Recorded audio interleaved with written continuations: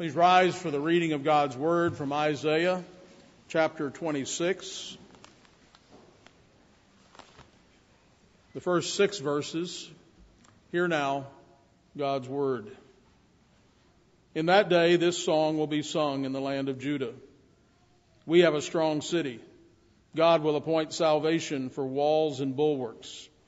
Open the gates that the righteous nation which keeps the truth may enter in. You will keep him in perfect peace, whose mind is stayed on you because he trusts in you.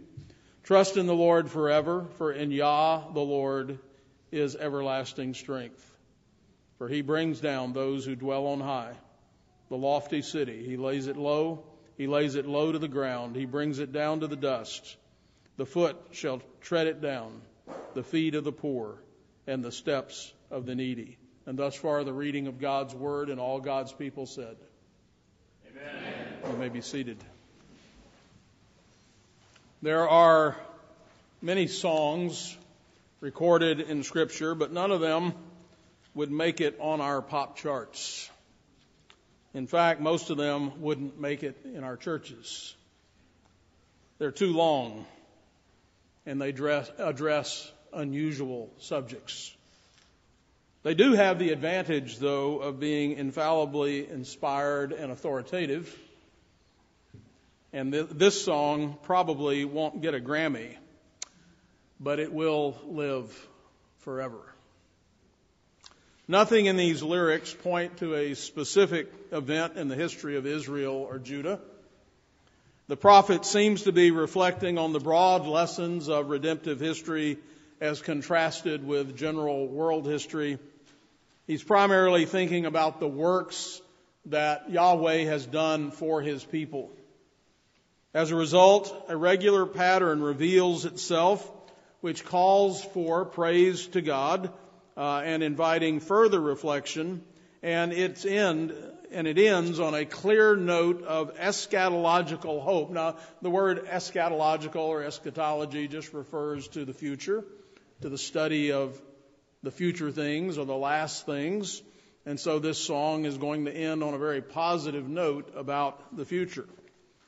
In the preceding 2 chapters of Isaiah, we are told of the overthrow of a mighty city. We're told that there also is another city that is upheld by God.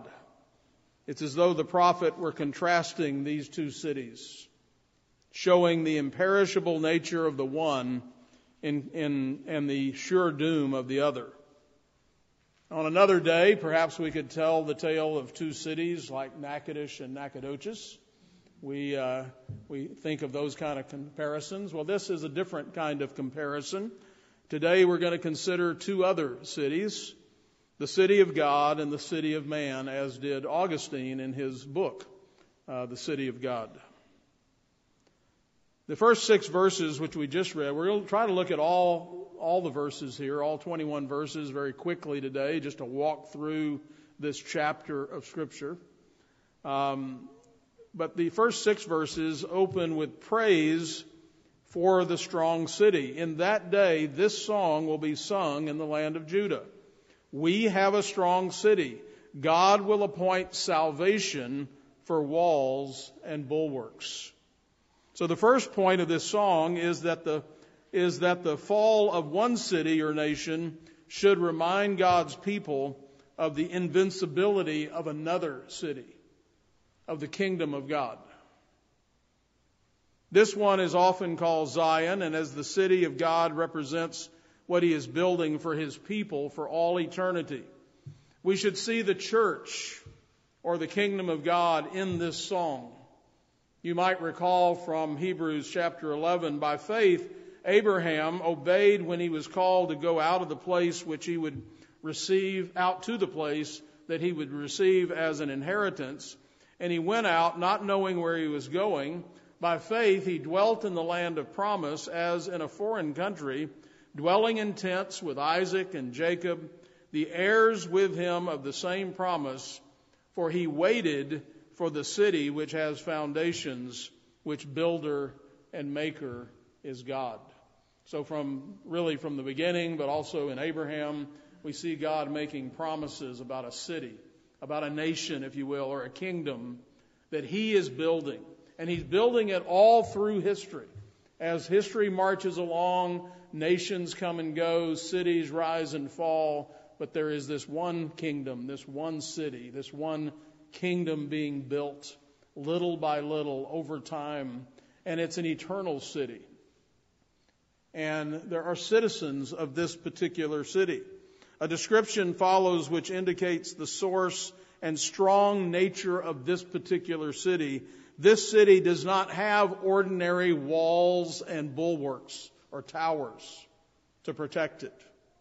Rather, it says salvation, that is, deliverance granted by God, is the force that makes this city strong.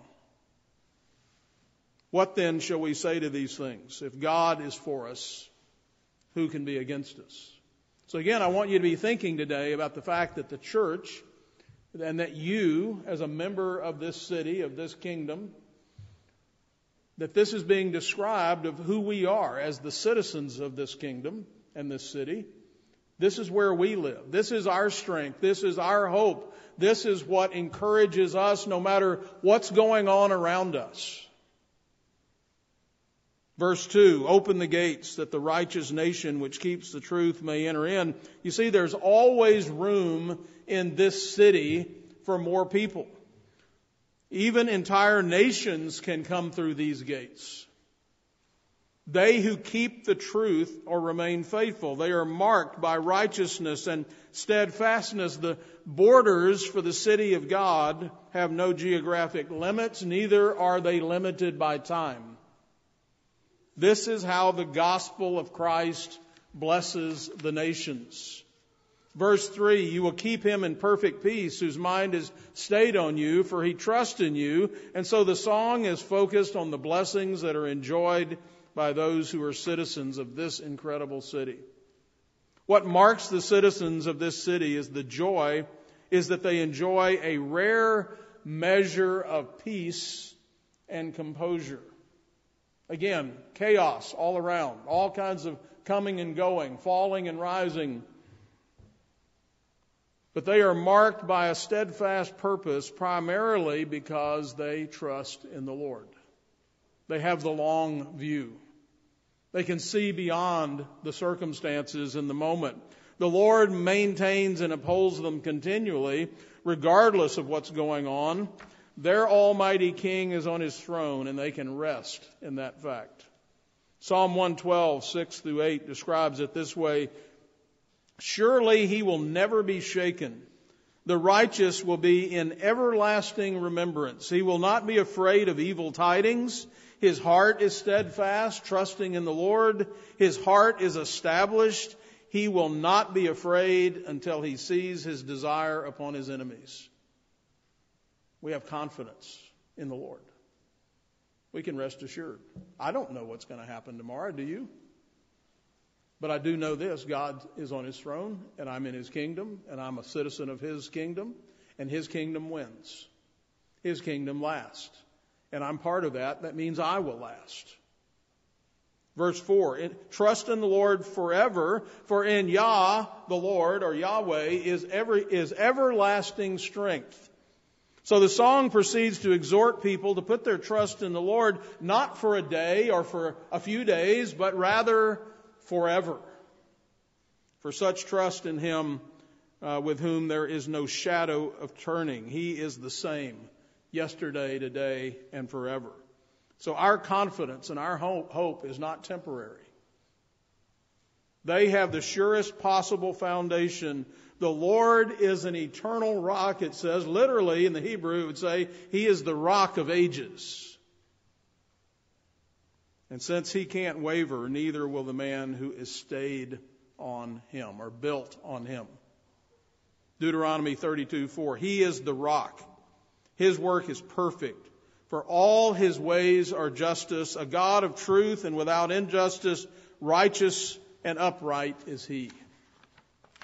In verse 5, for He brings down those who dwell on high, the lofty city. He lays it low to the ground. He brings it down to the dust. One of His mighty acts is brought to mind, and that is that He brought a lofty city down. He took them down. It was one of the cities or nations that was proud. A proud look is one of the things the Bible tells us the Lord hates.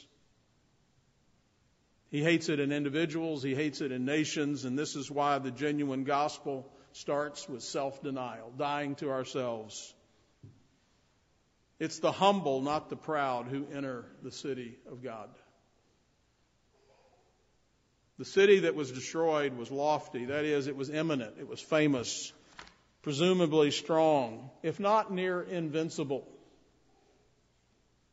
Its overthrow was attributed not to any outside enemy, but directly to the Lord himself. And it was complete. It was brought low, down to the dust. That means to death. These then are two opposing cities, the one of verse 1 and the one of verse 5. They're respectively the personification of the principle of righteousness and of the principle of evil. In connection with verse 1, the writer may have had the image of Zion before his mind's eye, and I think we can fairly project and say the church is the future image of the city that's being talked about here, the kingdom of God. In the second case, he may have been thinking about Nineveh or Babylon, or as we not too long ago went through the book of Obadiah and we saw how Edom was lifted high up and haughty and God brought them down.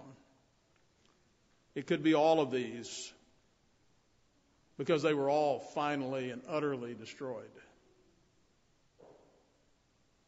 History is full of such cities. So where is Rome? Where is Babylon?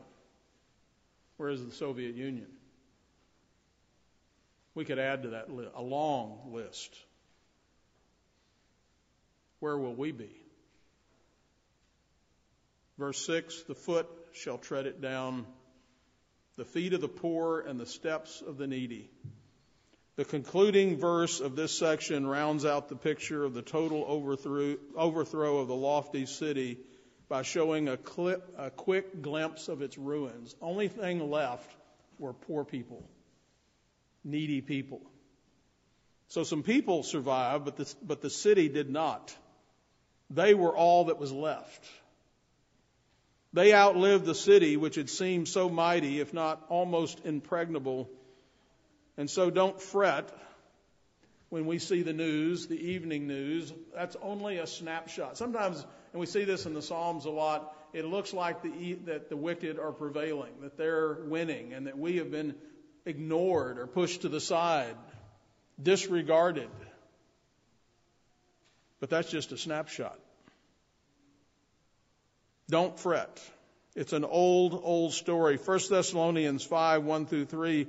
But concerning the times and the seasons, brethren, you have no need that I should write to you, for you yourselves know perfectly that the day of the Lord so comes as a thief in the night. When they say peace and safety, then sudden destruction comes upon them as labor pains upon a pregnant woman, and they shall not escape. In verses 7 through 15, there is a reflection upon God's judgments. Verse 7, the way of the just is uprightness, O most upright. You weigh the path of the just. God is watching. God is sitting on his throne. God is paying attention to what's going on. And when we look at Scripture, we see how God brings about justice in every story. Things might look bad at any given moment, but then our Savior comes to the rescue. God's righteous judgments will prevail. There may be other purposes and motivations for the Lord to bring judgment upon the earth, but the welfare of the righteous is a major factor in what he does. This repeated emphasis on the righteous and what God does for them shows how important God's people are to him. When the going gets rough, he himself weighs or literally makes level the way for them. We say, we can't make it up this hill. God says, well, I'll just level the hill. I'll take care of that. Verse 8, yes, in the way of your judgments, O Lord, we have waited for you. The desire of our soul is for your name and for the remembrance of you. This verse indicates that the normal way for God to act is by way of his judgments. The righteous know that and they expect it. They wait for God to perform his judgments. We live in a day where we don't hear much about that. We don't talk about that. Where God's people said, "Oh Lord, bring judgment." That's another way of saying, bring justice. Don't let the wicked prosper. Cause their foot to slide. Break their arm. Take them down. That's not nice. Oh, yes, it is nice. It's more than nice. It's good because it protects the innocent. It doesn't allow the guilty to get away with it. And in fact, our hope is that in the process of God bringing that judgment upon wickedness and guilt is that many of them will turn from their sin, turn from their wickedness, and turn to the Lord. Wouldn't that be great? That'd be good for them and good for us. But if they won't turn from their wickedness, then let them not prosper in that wickedness. God, don't allow this to go on and on. Put an end to it. In fact, while many modern Christians would think that this is even wrong for us to call for God's judgment, this text is telling us that we are actually waiting for his judgment on sin. We are jealous for his name. God is being disregarded. We want the world to see him act in such a way that everyone knows that he is the Lord. And verse 9 is the verse that first caught my attention about this chapter. With my soul I have desired you in the night. Yes, by my spirit within me I will seek you early. For when your judgments are in the earth, the inhabitants of the world will learn righteousness. This idea of longing for God's judgment is developed more fully in this verse. It becomes obvious here how strongly God's people must have longed for divine intervention. The word night here refers to the darkness of affliction. When sin and evil are present, we should have an eager desire for God to act. We seek him early, not merely a calm philosophical reflection, more than a sober investigation, rather an eager, impassioned search that was looking for divine judgment or divine justice. Why? For when your judgments are in the earth, the inhabitants of the world will learn righteousness. You ever see a child that's just misbehaving and the parents aren't doing anything about it? What does the Bible say about that? Those parents don't love that child. They're letting that child go a way that's going to be destructive to that child and to other people. But when parents bring judgment, when parents bring about justice, when they bring about discipline, that is love. That is how they go about helping that child change their way into a way of righteousness so that that child is blessed and so that the rest of us are blessed by that child. Well, that's what we want for the world as well. When sin and evil are present, we should have an eager desire for God to act. It often takes a divine judgment to jar them loose from their hold on unrighteousness. Verse 10.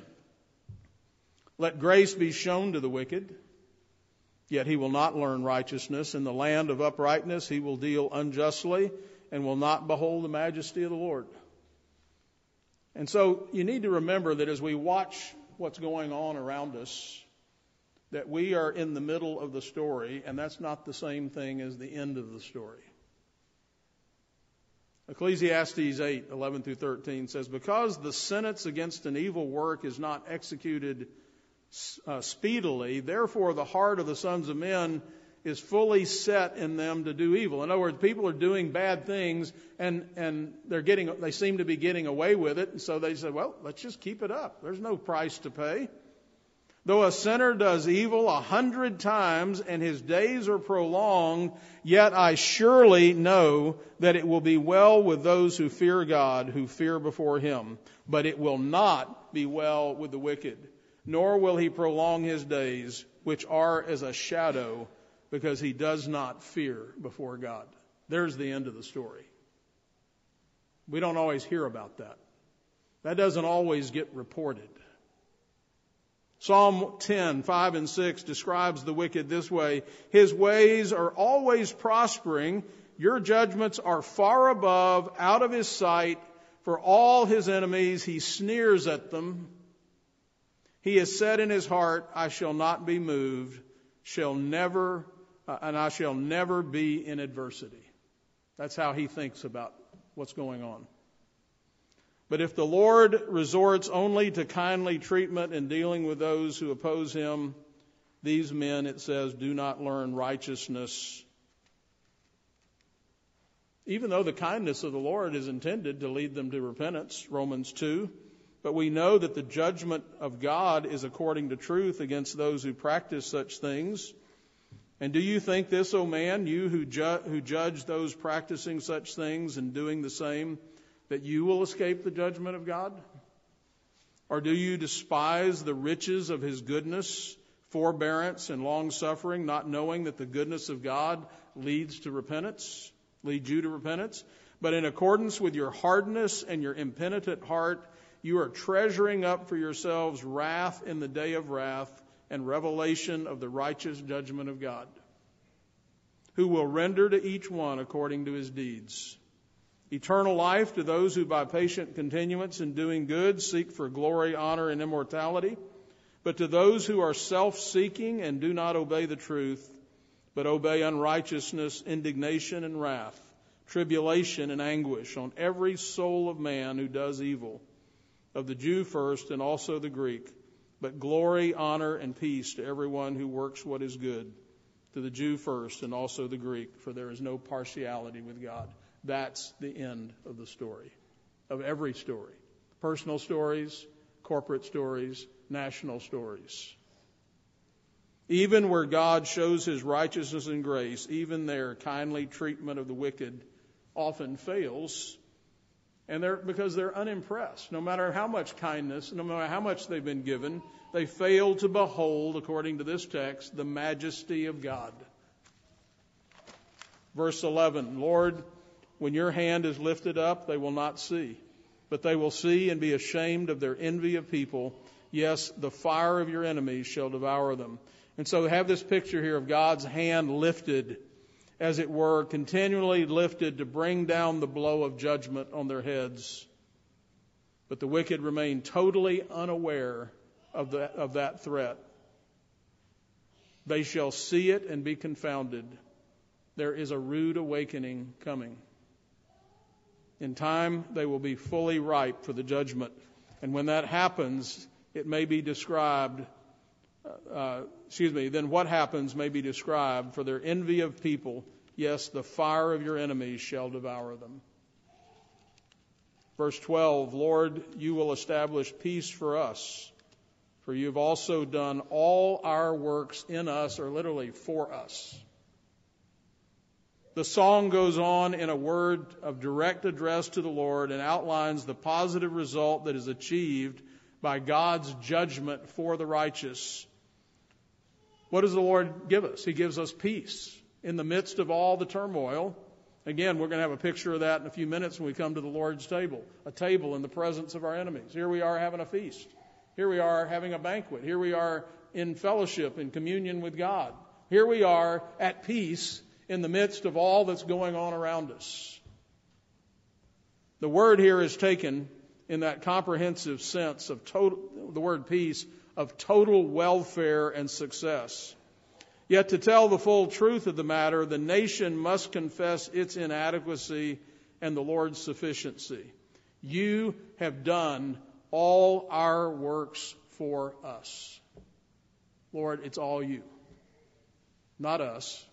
We're not here to pat ourselves on the back or to say that you owe us. We're here to say thank you. Just thank you. Verse 13, O Lord our God, masters besides you have had dominion over us, but by you only we make mention of your name. Masters have had dominion over us. Those were, so to speak, temporary masters. But God is in charge of the politicians too. Are you worried about the politicians? Are you worried about the last election? God is in charge of all of that. You know how long it will take him to topple that over if he decides to do it? And he will. Our hope does not rest in the next election or the next president or the next anybody else. Our hope is in the Lord. He can take care of the politicians. Easy. Very easy.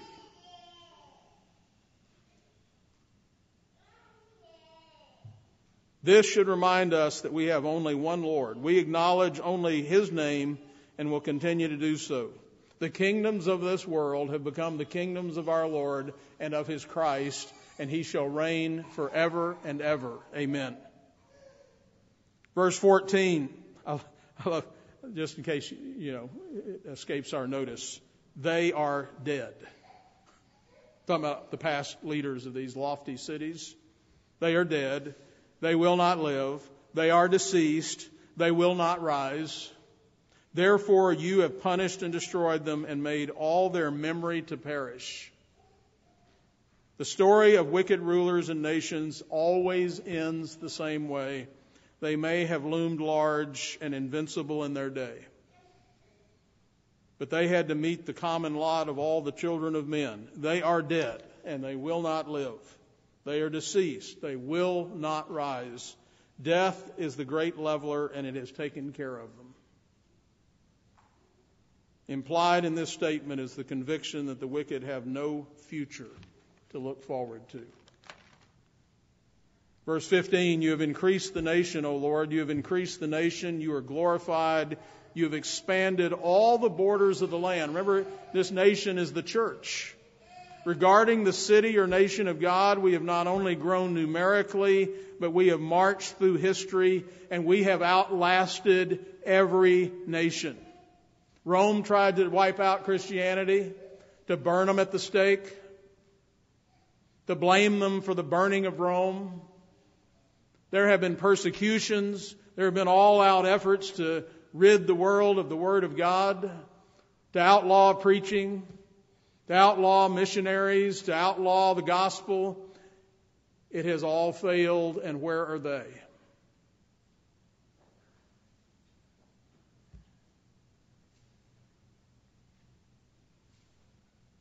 In the midst of a pandemic or other so-called disasters, including political disasters, God's kingdom is still expanding. It can't be stopped. Verses 16 through 19, picking up the pace here. The Lord, in trouble they have visited you. They poured out a prayer when your chastening was upon them. And so when we are in trouble, and much of this has been brought upon us by our own sins, the church, that is, we should turn and pray. That's what God instructed us to do. When we pray, when we turn from our sins and pray, He will hear our voice and heal our land. He brings trials our way for our good. We're predestined for victory, but sometimes we seem far removed from achieving it. And it is this thought that's under consideration in the next two verses, 17 and 18. As a woman with child is in pain and cries out in her pangs, when she draws near the time for her delivery, so have we been in your sight, O Lord. We have been with child, we have been in pain, we have, as it were, brought forth wind. We have not accomplished any deliverance in your earth, nor have the inhabitants of the world fallen. In her entire history up until this time, the nation and people of Israel produced nothing that was of general substantial benefit to the nations of the world. They had been called to do so. God had called them in Abraham to be a blessing to the nations, and the results achieved, though, were negligible. Continuing in this figure used, no inhabitants of the world came or bowed the knee or came to birth. But then the song suddenly comes with a breakthrough of truth that is downright amazing and makes crescendos in eschatological hope. Yeah, you failed. Verse 19, God says this, your dead shall live. Together with my dead body they shall arise. Awake and sing, you who dwell in the dust, for your dew is like the dew of herbs, and the earth shall cast out the dead. It's as though the Lord had made a major investment in all his people, and though they were dead, they were at least his dead. Being thus related to the Lord of life, it is reasonable to expect that they'll share in his endless life. He says, your dead shall live. The same group are now called my dead body. We have here an actual indication of the hope of the resurrection. Awake and sing, you who dwell in the dust. You hear what he's saying? It's like the valley of the dry bones with Ezekiel. He says, I want you dead people to sing. Yeah, you're dead. You can't do anything, but I can. I am the God of resurrection. Apparently, these dwellers in the dust are to be thought of as the dead bodies that now have the prospect of rising again. The dust referred to is the dust of death. The statement is highly poetic when the dead are exhorted to sing, and by virtue of the impending resurrection, that's not impossible. The new life that's held in prospect is now described in another image as dew, as a dew on the herbs, which is to say an invigorating dew. So the song, verses 1 through 19, comes to a climax in a blaze of glorious revelation concerning the resurrection of the dead. This aspect of the case still required some amplification in the fuller revelation that Jesus declared in John chapter 5. Now keep in mind, the Bible is one book written by God.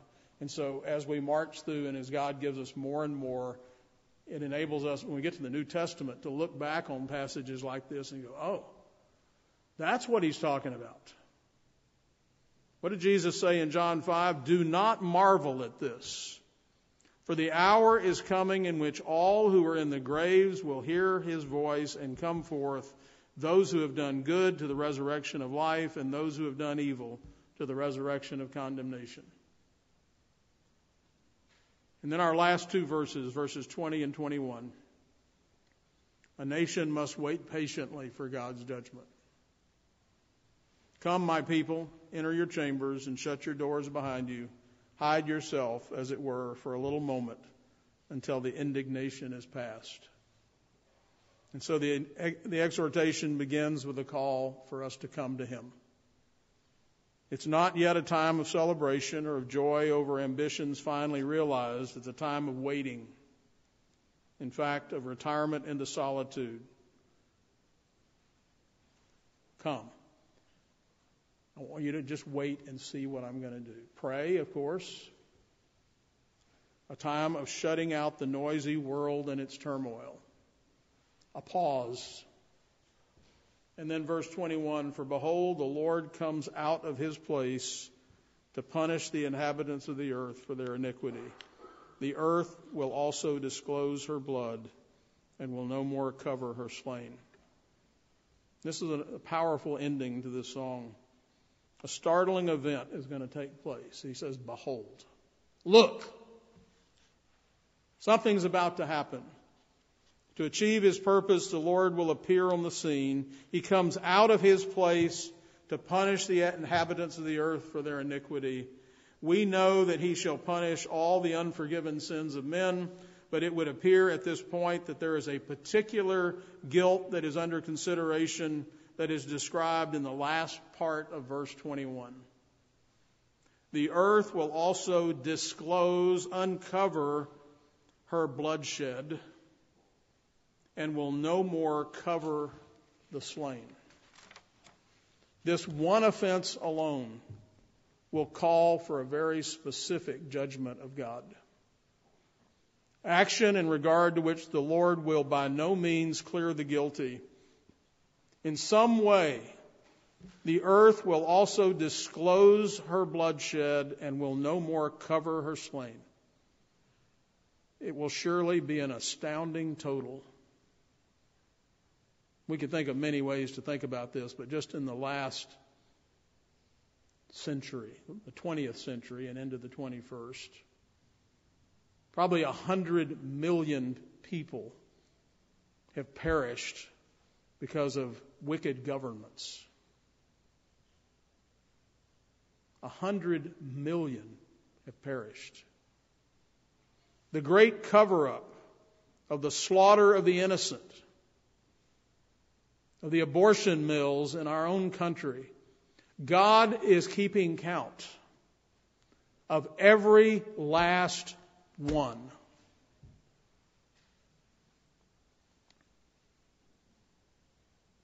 The tale of these two cities continues in our day. This is one more instance where God's mills grind slowly, but they grind exceedingly fine.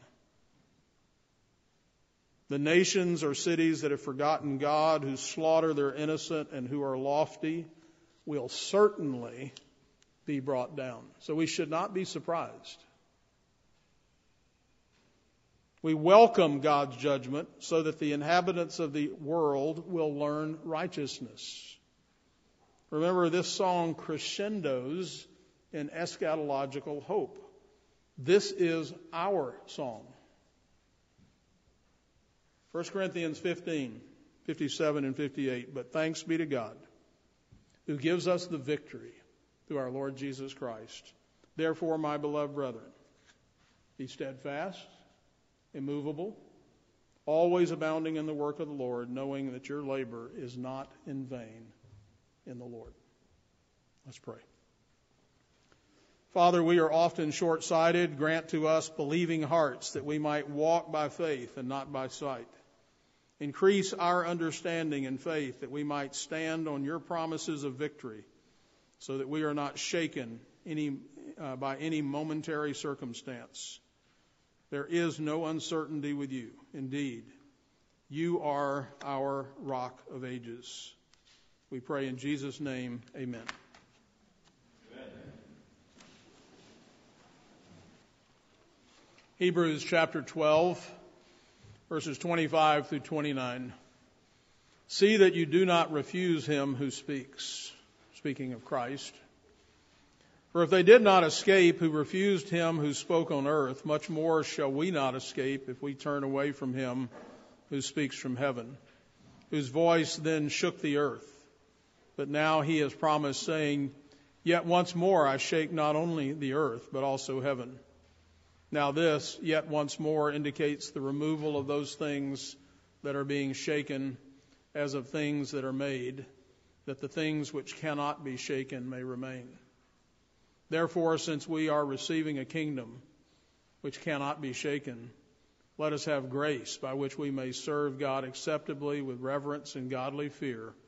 For our God is a consuming fire.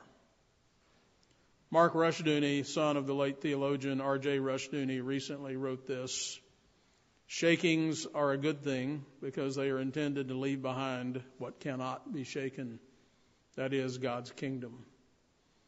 My father would often say that the day of the Lord is a continual factor in history, and that eschatology is not intended to focus our minds on the end of time. To live in such a way is no life at all, just as living with the awareness that you will one day die will rob you of life's delight.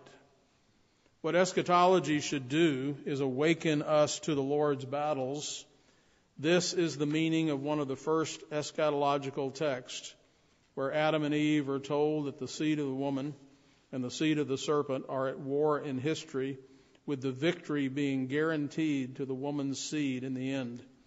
Until then, we live as participants in that conflict. When we take our eyes off the Lord's eschatological purpose in history, we fall prey to the moral quagmire of our current crisis. We end up watching God's landmarks being moved while not working to reinforce them. We think God's thoughts after him and then labor to apply his will. And so, as we come to the Lord's table today, and as we remember and proclaim his death until he comes, part of what we remember are the implications of his death and resurrection. He has already won the victory. We know how the story ends. Therefore, we can engage every challenge with confidence and vigor. He has risen. He has risen indeed.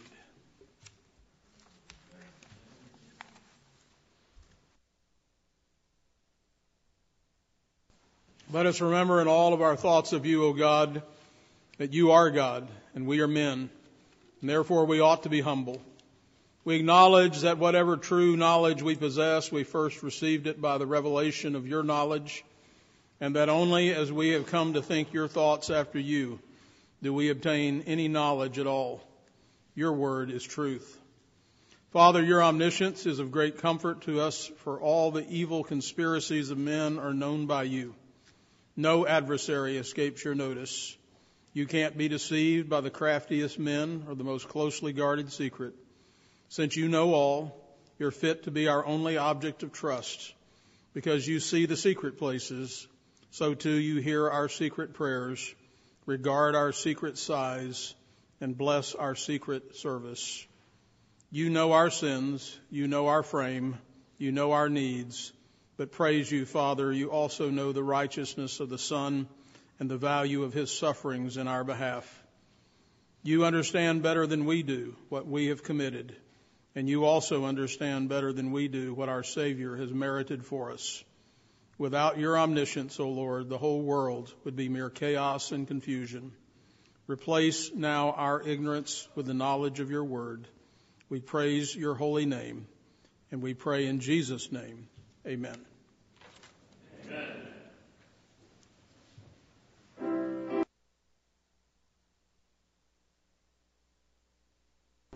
Whatever is born of God overcomes the world, and this is the victory that has overcome the world, our faith.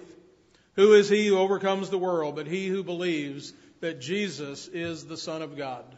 Amen. Amen.